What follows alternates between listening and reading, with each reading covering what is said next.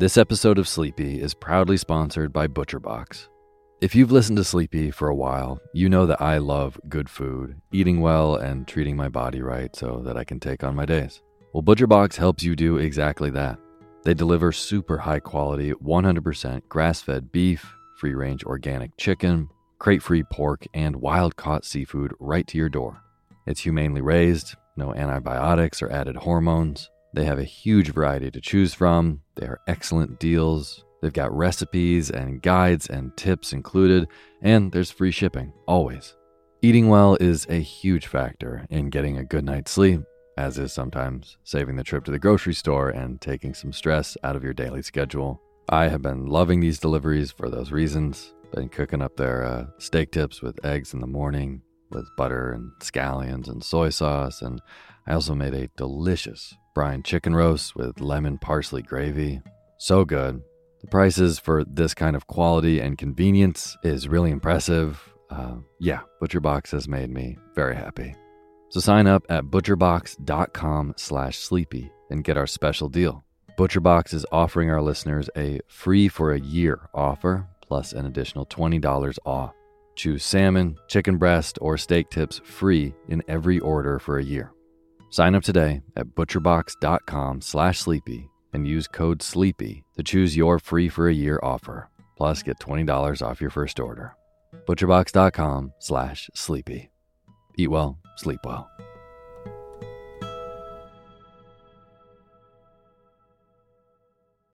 When you need mealtime inspiration, it's worth shopping Kroger, where you'll find over 30,000 mouth-watering choices that excite your inner foodie. And no matter what tasty choice you make, you'll enjoy our everyday low prices, plus extra ways to save, like digital coupons worth over $600 each week. You can also save up to $1 off per gallon at the pump with fuel points. More savings and more inspiring flavors make shopping Kroger worth it every time. Kroger, fresh for everyone. Fuel restrictions apply. Hey, my name's Otis Gray, and you're listening to Sleepy.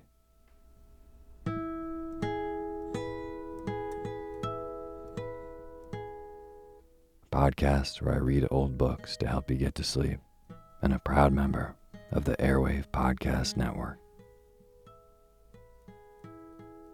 I have got a wonderful, snoozy bedtime story for you tonight. But before we get to tonight's reading, I just want to thank all of our patrons on patreon.com. And the music you're hearing right now is by my good friend James Lepkowski, and the cover up for Sleepy is by Gracie Kanan. Tonight, I'll be posting an older episode, because I'm still traveling and it's been very hard to find any quiet spaces to record. So, this is an oldie but goodie that some people have requested, even though it already exists on the Sleepy Podcast, just way, way down in the podcast feed. So, I thought I'd bring it right up to the top, since a lot of you want to hear it. So tonight, our bedtime story is Beowulf. And now is the time for you to fluff up your pillow just how you like it. Feel yourself melt into your bed. Get real comfortable. Close your eyes and let me read to you.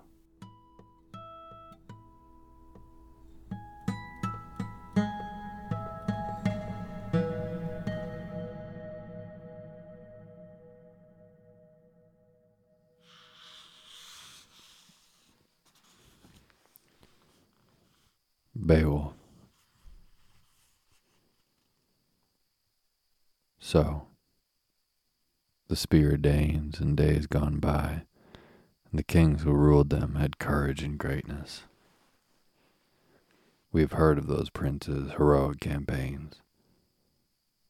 There was Shield Sheafson, scourge of many tribes, a wrecker of mead benches, rampaging among foes. This terror of the Hull troops had come far. A foundling to start with, He would flourish later on as his powers waxed and his worth was proved. In the end, each clan on the outlying coast beyond the whale road had to yield to him and begin to pay tribute. That was one good king. Afterwards, a boy child was born to Shield, a cub in the yard, a comfort sent by God to that nation. He knew what they had told. The long times and troubles they'd come through without a leader. So the Lord of Life, the glorious Almighty, made this man renowned. Shield had fathered a famous son. Beowulf's name was known through the north, and a young prince must be prudent like that, giving freely while his father lived, so that afterwards in age, when fighting starts, steadfast companions will stand by him and hold the line. Behavior that's admired is the path to power among people everywhere. Shield was still striving when his time came, and he crossed over into the Lord's keeping. His warrior band did what he bade them when he laid down the law among the Danes. They shouldered him out of the sea's flood, the chief they revered who had long ruled them. A ring-whirled prow rode in the harbor, ice-clad, outbound, a craft for a prince. They stretched their beloved lord in his boat, laid out by the masts, amidships, the great ring-giver. Far-fetched treasures were piled upon him, and precious gear. I never heard before of a ship so well furbished with battle tackle, bladed weapons, and coats of mail. The massed treasure was loaded on top of him. It would travel far on out into the ocean's sway. They decked his body no less bountifully with offerings than those first ones did, who cast him away when he was a child and launched him alone out over the waves. And they set a gold standard up, high above his head, and let him drift to wind and tide, bewailing him and mourning their loss. No man can tell, no wise man in hall or weathered veteran knows for certain who salvaged the load. Then it fell to Beowulf to keep the forts. He was well regarded and ruled the Danes for a long time after his father took leave of life on earth. And then his heir, the great half-Dane, held sway for as long as he lived, their elder and warlord. He was 4 times a father, this fighter prince. One by one they entered the world. Harogar, Hrothgar, the good Helga, and a daughter, I have heard, who was Anella's queen, a balm in bed to the battle-scarred Swede. The fortunes of war favored Hrothgar. Friends and kinsmen flocked to his ranks, young followers, a force that grew to be a mighty army. So his mind turned to hall building. He handed down orders for men to work on a great mead hall, meant to be a wonder of the world forever. It would be his throne room, and there he would dispense his God-given goods to young and old, but not the common land or people's lives. Far and wide through the world, I have heard, orders for work to adorn that wallstead were sent to many peoples. And soon it stood there, finished and ready, in full view, the Hall of Halls. Heriot was the name he had settled on it, whose utterance was law. Nor did he renege, but doled out rings and torques at the table. The hall towered, its gables wide and high, and awaiting a barbarous burning. That doom abided, but a time it would come, the killer instinct unleashed among in-laws, the blood-lust rampant. And then a powerful demon, a prowler through the dark, nursed a hard grievance. It harrowed him to hear the din of a loud banquet every day in the hall, the heart being struck, and the clear song of a skilled poet telling the mastery of man's beginnings, how the Almighty had made the earth a gleaming plain girdled with waters. In his splendor, he set the sun and the moon to be earth's lamplight, lanterns for men, and filled the broad lap of the world with branches and leaves, and quickened life and every other thing that moved. So times were pleasant for the people there, until finally one, a fiend out of hell, began to work his evil in the world. Grendel was the name of this grim demon haunting the marches, marauding round the heath and the desolate fens. He had dwelt for a time in misery among the banished monsters, Cain's clan, whom the Creator had outlawed and condemned as outcasts. For the killing of Abel, the eternal Lord had exacted a price. Cain got no good from committing that murder, because the Almighty made him anathema, and out of the curse as exile there sprang ogres and elves and evil phantoms and the giants too, who strove with God time and again until he gave them their reward. So after nightfall, Grendel set out for the lofty house to see how the ring-danes were settling into that after they're drunk. And there he came upon them, a company of the best asleep from their feasting, insensible to pain and human sorrow. Suddenly then, the god-cursed brute was creating havoc. Greedy and grim, he grabbed 30 men from their resting places and rushed to his lair, flushed up and inflamed from the raid, blundering back with the butchered corpses.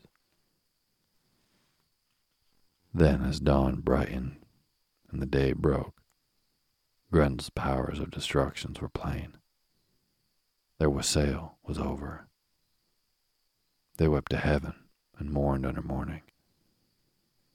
Their mighty prince, the storied leader, sat stricken and helpless, humiliated by the loss of his guard, bewildered and stunned, staring aghast at the demon's trail in deep distress.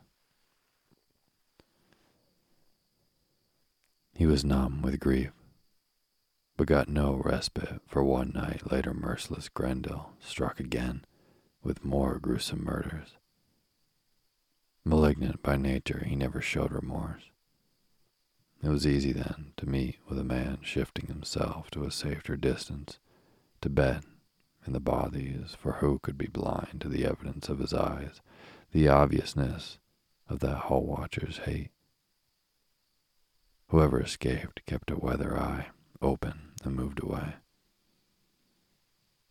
So Grendel ruled in defiance of right, one against all, until the greatest house in the world stood empty, a deserted wallstead. For 12 winters, seasons of woe, the Lord of Shielding suffered under his load of sorrow. And so before long the news was known over the whole world. Sad lays were sung about the beset king, the vicious raids and ravages of Grendel, his long and unrelenting feud, nothing but war, how he would never parley or make peace with any Dane, nor stop his death-dealing nor pay the death price. No counselor could ever expect fair reparation from those rabid hands. All were endangered. Young and old were hunted down by that dark death shadow who lurked and swooped in the long nights on the misty moors. Nobody knows where these reavers from hell roam on their errands. So Grendel waged his lonely war, inflicting constant cruelties on the people, atrocious hurt. He took over Harriet, haunted the glittering hall after dark, but the throne itself, the treasure seat, he was kept from approaching. He was the Lord's outcast. These were hard times, heartbreaking for the Prince of Shieldings. Powerful counselors, the highest in the land, would lend advice, plotting how best the bold defenders might resist and beat off sudden attacks. Sometimes at pagan shrines they vowed offerings of idols, swore oaths that the killer's souls might come to there and save the people. That was their way, their heathenship hope. Deep in their hearts they remembered how the almighty judge of good deeds and bad, the Lord God, head of the heavens and high king of the world, was unknown to them. Oh, cursed is he who in time of trouble has to thrust his soul in the fire's embrace, forfeiting help.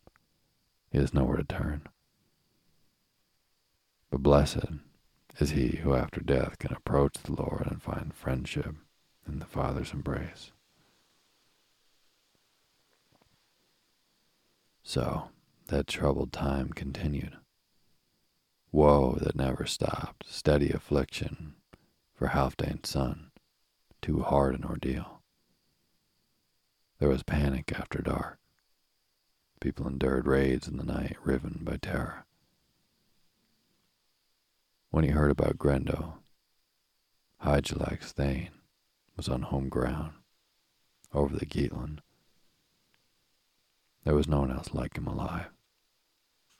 In his day he was the mightiest man on earth, high-born and powerful.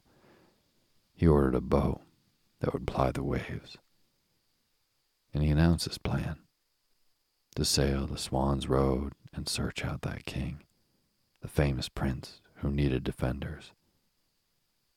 Nobody tried to keep him from going. No elder denied him, dear as he was to them. Instead, they inspected omens and spurred his ambition to go, whilst he moved about, like the leader he was, enlisting men, the best he could find. With 14 others, the warrior boarded the boat as captain, a canny pilot along coast and currents. Time went by. The boat was on water, in close under the cliffs. Men climbed eagerly up the gangplank. Sand churned in surf. Warriors loaded a cargo of weapons, shining war gear in the vessel's hold, and then heaved out, away with a will in their wood-wreathed ship. Over the waves, with the wind behind her and the foam at her neck, she flew like a bird, until her curved prow had covered the distance, and on the following day at the due hour, those seafarers sighted land. Sunlit cliffs, sheer crags, and looming headlands. The landfall they sought. It was the end of their voyage, and the Geats vaulted over the side, out and onto the sand, and moored their ship. There was a clash of mail and a thresh of gear. They thanked God for that easy crossing on a calm sea. When the watchman on the wall, the Shielding's lookout, whose job it was to guard the sea cliffs, saw shields glittering on the gangplank and battle equipment being unloaded, he had to find out who and what the arrivals were. So he rode to shore, this horseman of Hrothgar's, and challenged them in formal terms, flourishing his spear. What kind of men are you who arrive rigged out for combat, in coats of mail, sailing here over the sea lanes in your steep-hulled boat? I have been stationed as lookout on this coast for a long time. My job is to watch the waves for raiders, any danger to the Danish shore. Never before has a force under arms disembarked so openly, not bothering to ask if the sentries allowed them safe passage, or the clan had consented. Nor have I seen a mightier man-at-arms on this earth than the one standing here. Unless I am mistaken, he is truly noble. This is no mere hanger-on in a hero's armor. So now, before you fare inland as interlopers, I have to be informed about who you are and where you hail from. Outsiders from across the water, I say it again, the sooner you tell where you come from and why, the better. The leader of the troop unlocked his word horn. The distinguished one delivered his answer. We belong by birth to the Gia people, and owe allegiance to Lord Hygelac. In his day, my father was a famous man, a noble warrior lord named Ecgtheow. He outlasted many a long winter and went on his way. All over the world, men wise in council continue to remember him. We come in good faith to find your lord and nation's shield, the son of the Halfdane. Give us the right advice and direction. We have arrived here on the great errand to the Lord of the Danes, and I believe, therefore, there should be nothing hidden or withheld between us. So tell us if what we have heard is true about this threat, whatever it is, this danger abroad in the dark nights, this corpse maker mongering death in the shield's country. I come to proffer my wholehearted help and counsel. I can show the wise Hrothgar a way to defeat his enemy and find respite, if any respite is to reach him ever. I can calm the turmoil and terror in his mind. Otherwise, he must endure woes and live with grief for as long as his hull stands at the horizon on its high ground. Undaunted, sitting astride his horse, the Coast Guard answered, anyone with gumption and a sharp mind will to make the measure of two things, what's said and what's done. I believe what you have told me, that you are a troop loyal to your king. So come ahead with your arms and your gear, and I will guide you. What's more, I'll order my own comrades on their word of honor to watch your boat down there by the strand. Keep her safe in her fresh tar until the time comes for her curved prow to preen on the waves and bear this hero back to Geelan. May one so valiant and venturesome come unharmed through the clash of battle. So they went on their way. The ship rode the water, broad beamed, bound by its hawser and anchored fast. Boar shapes flashed above their cheek guards, the brightly forged work of goldsmiths, watching over those stern-faced men. They marched in step, hurrying on till the timbered hall rose before them, radiant with gold. Nobody on earth knew of another building like it. Majesty lodged there. Its light shone over many lands. So their gallant escort guided them to that dazzling stronghold and indicated the shortest way to it. Then the noble warrior wheeled on his horse and spoke these words. It is time for me to go. May the Almighty Father keep you, and in his kindness watch over your exploits. I'm away to sea, back on alert against enemy raiders. It was a paved track, a path that kept them in marching order. Their mail shirts glinted, hard and hand-linked, the high-gloss iron of their armor rang. So they duly arrived in their grim war-graith and gear at the hall, and weary from the sea, stacked wide shields of the toughest hardwood against the wall, then collapsed on the benches. Battle dress and weapons clashed. They collected their spears in a seafarer's stook, a stand of grayish tapering ash, and the troops themselves were as good as their weapons. Then a proud warrior questioned the men concerning their origins.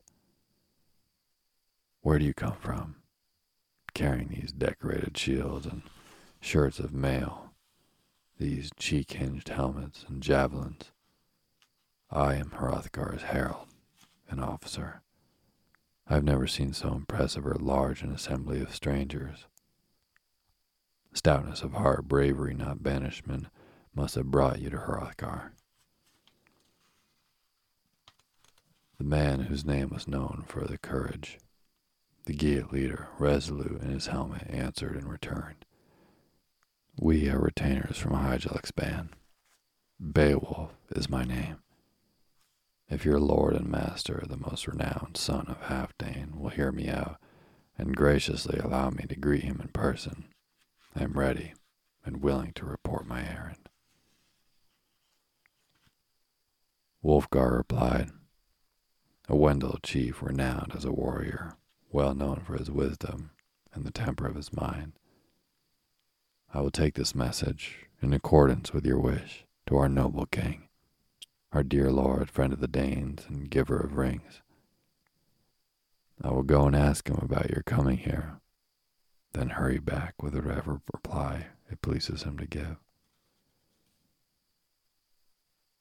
With that he turned to where Hrothgar sat, an old man among retainers. The valiant follower stood foursquare in front of his king. He knew the courtesies. Wulfgar addressed his dear lord. People from the Geatland have pulled ashore. They have sailed far over the wide sea. They called the chief in charge of their band by the name of Beowulf. They beg, my lord, an audience with you, exchange of words and a formal greeting. Most gracious Hrothgar, do not refuse them, but grant them a reply. From their arms and appointment they appear well born and worthy of respect, especially the one who has led them this far. He is formidable indeed. Hrothgar, protector of shieldlings, replied, I used to know him when he was a young boy. His father before him was called Ecgtheow. Hrethel, the Geat, gave Ecgtheow his daughter in marriage. This man is their son, here to follow up an old friendship. A crew of seamen who sailed for me once with a gift cargo across the Geatland returned with marvelous tales about him. A thane, they declared, with the strength of 30 in the grip of each hand. Now, holy God has, in his goodness, guided him here to the West Danes to defend us from Grendel. This is my hope, and for his heroism I will recompense him with a rich treasure. Go immediately. Bid him and the Geats he has in attendance to assemble and enter. Say, moreover, when you speak to them, they are welcome to Denmark. At the door of the hall, Wulfgar duly delivered the message. My lord, the conquering king of the Danes bids me announce that he knows your ancestry. Also, that he welcomes you here to Harriet and salutes your arrival from across the sea. You are free now to move forward to meet Hrothgar in helmets and armor, but shields must stay here, and spears be stacked until the outcome of the audience is clear. The hero arose, surrounded closely by his powerful thanes. A party remained under orders to keep watch on the arms. The rest proceeded, led by their prince under Harriet's roof. And standing on the hearth in webbed links that the smith had woven, the fine forged mesh of his gleaming mail shirt resolute in his helmet, Beowulf spoke. Greetings to Hrothgar. I am Hygelac's kinsman, one of his hall troop. When I was younger I had great triumphs. Then news of Grendel, hard to ignore, reached me at home. Sailors brought stories of the plight you suffer in this legendary hall, how it lies deserted, empty, and useless once the evening light hides itself under heaven's dome. So every elder and experienced councilman among my people supported my resolve to come to you, here, King Hrothgar, because all knew of my awesome strength. They had seen me boltered in the blood of enemies when I battled and bound 5 beasts, raided a troll nest, and in the night seas slaughtered sea brutes. I have suffered extremes and avenged the Geats. Their enemies brought it upon themselves. I devastated them. Now I mean to be a match for Grendel. Settle the outcome in single combat. And so, my request, O King of bright Danes, dear Prince of the Shieldings, friend of the people and their ring of defense, my one request is that you won't refuse me, who've come this far, the privilege of purifying Heria, with my own men to help me, and nobody else. I've heard, moreover, that the monster scorns in his reckless way to use weapons. Therefore, to heighten Hygelac's fame and gladden his heart, I hereby renounce sword and the shelter of this broad shield, the heavy war-board. Hand to hand is how it will be, a life and death fight with the fiend.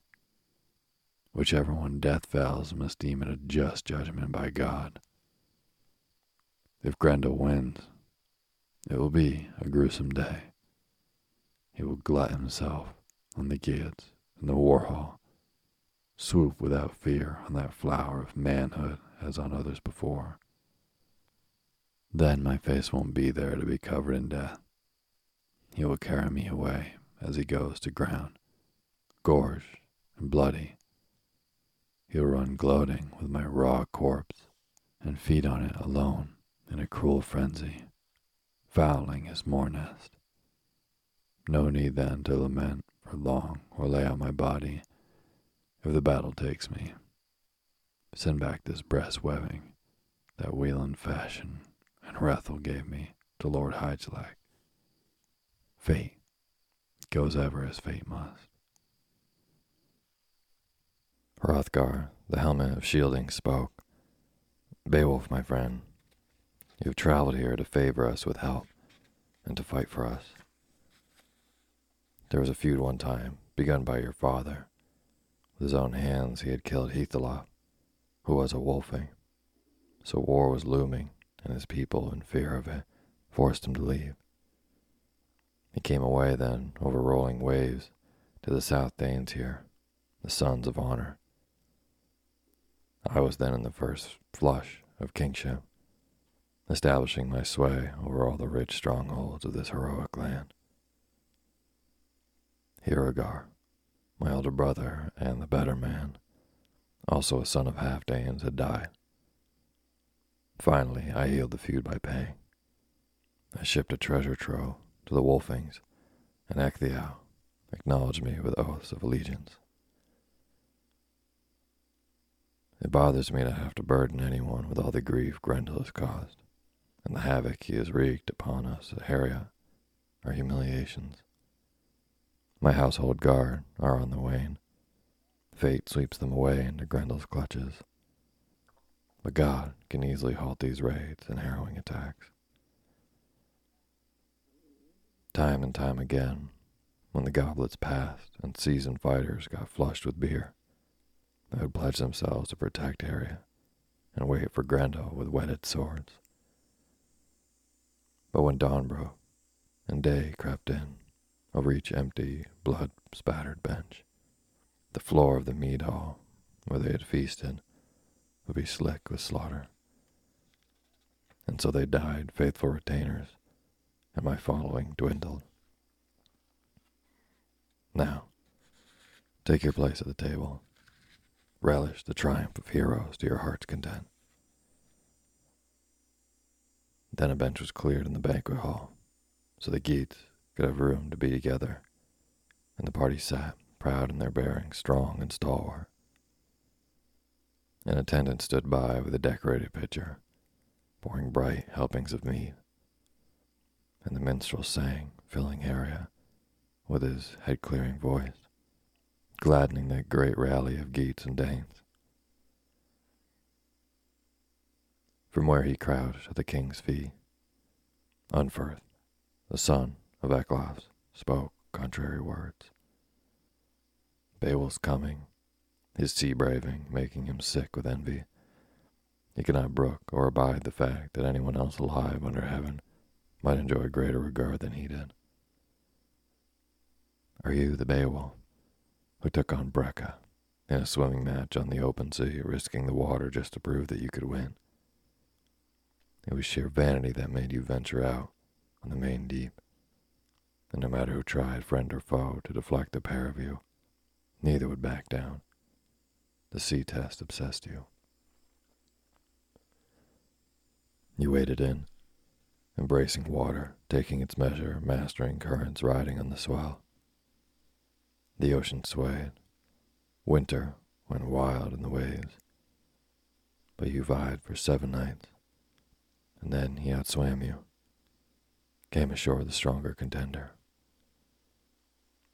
He was cast up safe and sound one morning among the heath-reams, and he made his way to where he belonged, in Bronding country, home again, sure of his ground and strong groom and bond. So Breca made good his boast upon you and was proved right. No matter, therefore, how you may have fared in every bout and battle until now, this time you'll be worsted. No one has ever outlasted an entire night against Grendel. Beowulf, Ecgtheow's son, replied, Well, friend Unferth, you have said your say about Breca and me, but it was mostly beer that was doing the talking. The truth is this. When the going was heavy in those high waves, I was the strongest swimmer of all. We'd been children together, and we grew up daring ourselves to outdo each other, boasting and urging each other to risk our lives on the sea. And so it turned out. Each of us swam holding a sword, the naked, hard-proof blade for protection against the whale beasts. But Breca could never move out farther or faster from me than I could manage to move from him. Shoulder to shoulder we struggled on for 5 nights, until the long flow and pitch of the waves, the perishing cold, night falling and winds from the north drove us apart. The deep boiled up, and its wallowing sent the sea brutes wild. My armor helped me to hold out. My herdering chainmail, hand-forged and linked, a fine, close-knitting filigree of gold kept me safe when some ocean creature pulled me to the bottom. Pinion fast and swatched in its grip, I was granted one final chance. My sword plunged, and the ordeal was over. Through my own hands, the fury of battle had finished off the sea beast. Time and time again, foul things attacked me, lurking and stalking. But I lashed out, gave as good as I got with my sword. My flesh was not for feasting on. There would be no monsters gnawing and gloating over their banquet at the bottom of the sea. Instead, in the morning, mangled and sleeping, asleep of the sword, they slopped and floated like the ocean's leavings. From now on, sailors would be safe. The deep-sea raids were over for good. Light came from the east, bright guarantee of God, and the waves went quiet. I could see headlands and buffeted cliffs. Often for undaunted courage, fate spares the man it is not already marked.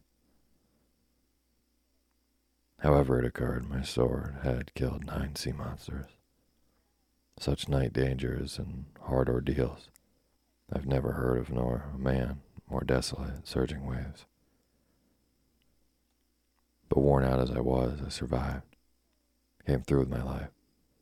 The ocean lifted and laid me ashore. I landed safe on the coast of Finland. Now I cannot recall any fight you entered, Unferth, that bears comparison. I don't boast when I say that neither you nor Breca were ever much celebrated for swordsmanship or for facing danger on the field of battle. You killed your own kith and kin, So for all your cleverness and quick tongue, you will suffer damnation in the depths of hell. The fact is, Unferth, if you were truly as keen or courageous as you claim to be, Grendel would never have got away with this unchecked atrocity. Attacks on your king, havoc and harriet and horrors everywhere. But he knows he need never be in dread of your blade making a mizzle of his blood, or vengeance arriving ever from this quarter, from the victory shieldings, the shoulderers of the spear. He knows he can trample down you Danes to his heart's content, humiliate and murder without fear of reprisal. But he will find me different. I will show him how Geats shaped to kill in the heat of battle. Then whoever wants to may go bravely to meet when morning light, scarfed in sun dazzle, shines forth from the south and brings another daybreak to the world. Then the gray-haired treasure-giver was glad. Far famed in battle, the prince of bright Danes and keeper of his people counted on Beowulf, and the warrior's steadfastness in his word. So the laughter started. The din got louder, and the crowd was happy. Wilthiau came in, Hrothgar's queen, observing the courtesies. Adorned in her gold, she graciously saluted the men in the hall, then handed the cup first to Hrothgar, their homeland's guardian, urging him to drink deep and enjoy it because he was dear to them. And he drank it down like the warlord he was, with festive cheer. So the helming woman went on her rounds, queenly and dignified, decked out in rings, offering the goblet to all ranks, treating the household and the assembled troop until it was Beowulf's turn to take it from her hand.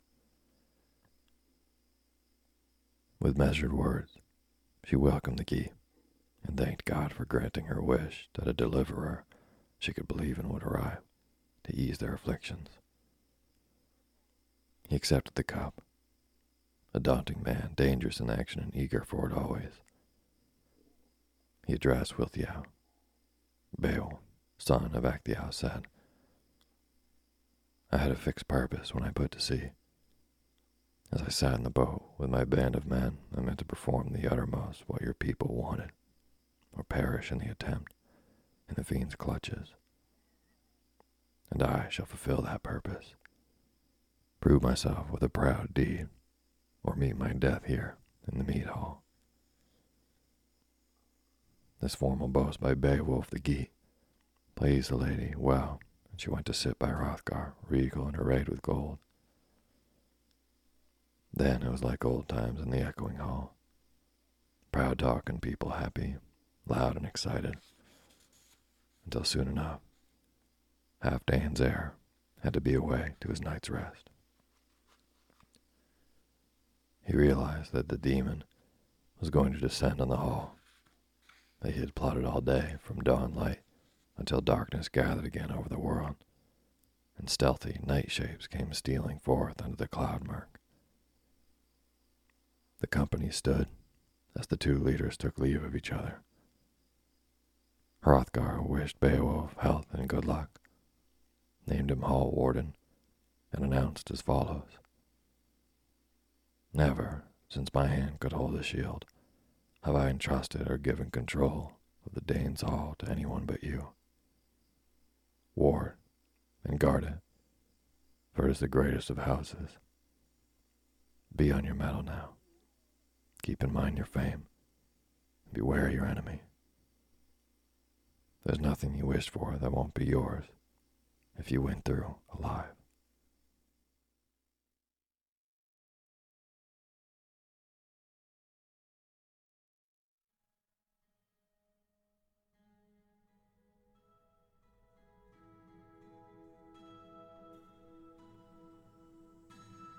Thank you for listening to Sleepy. Good night.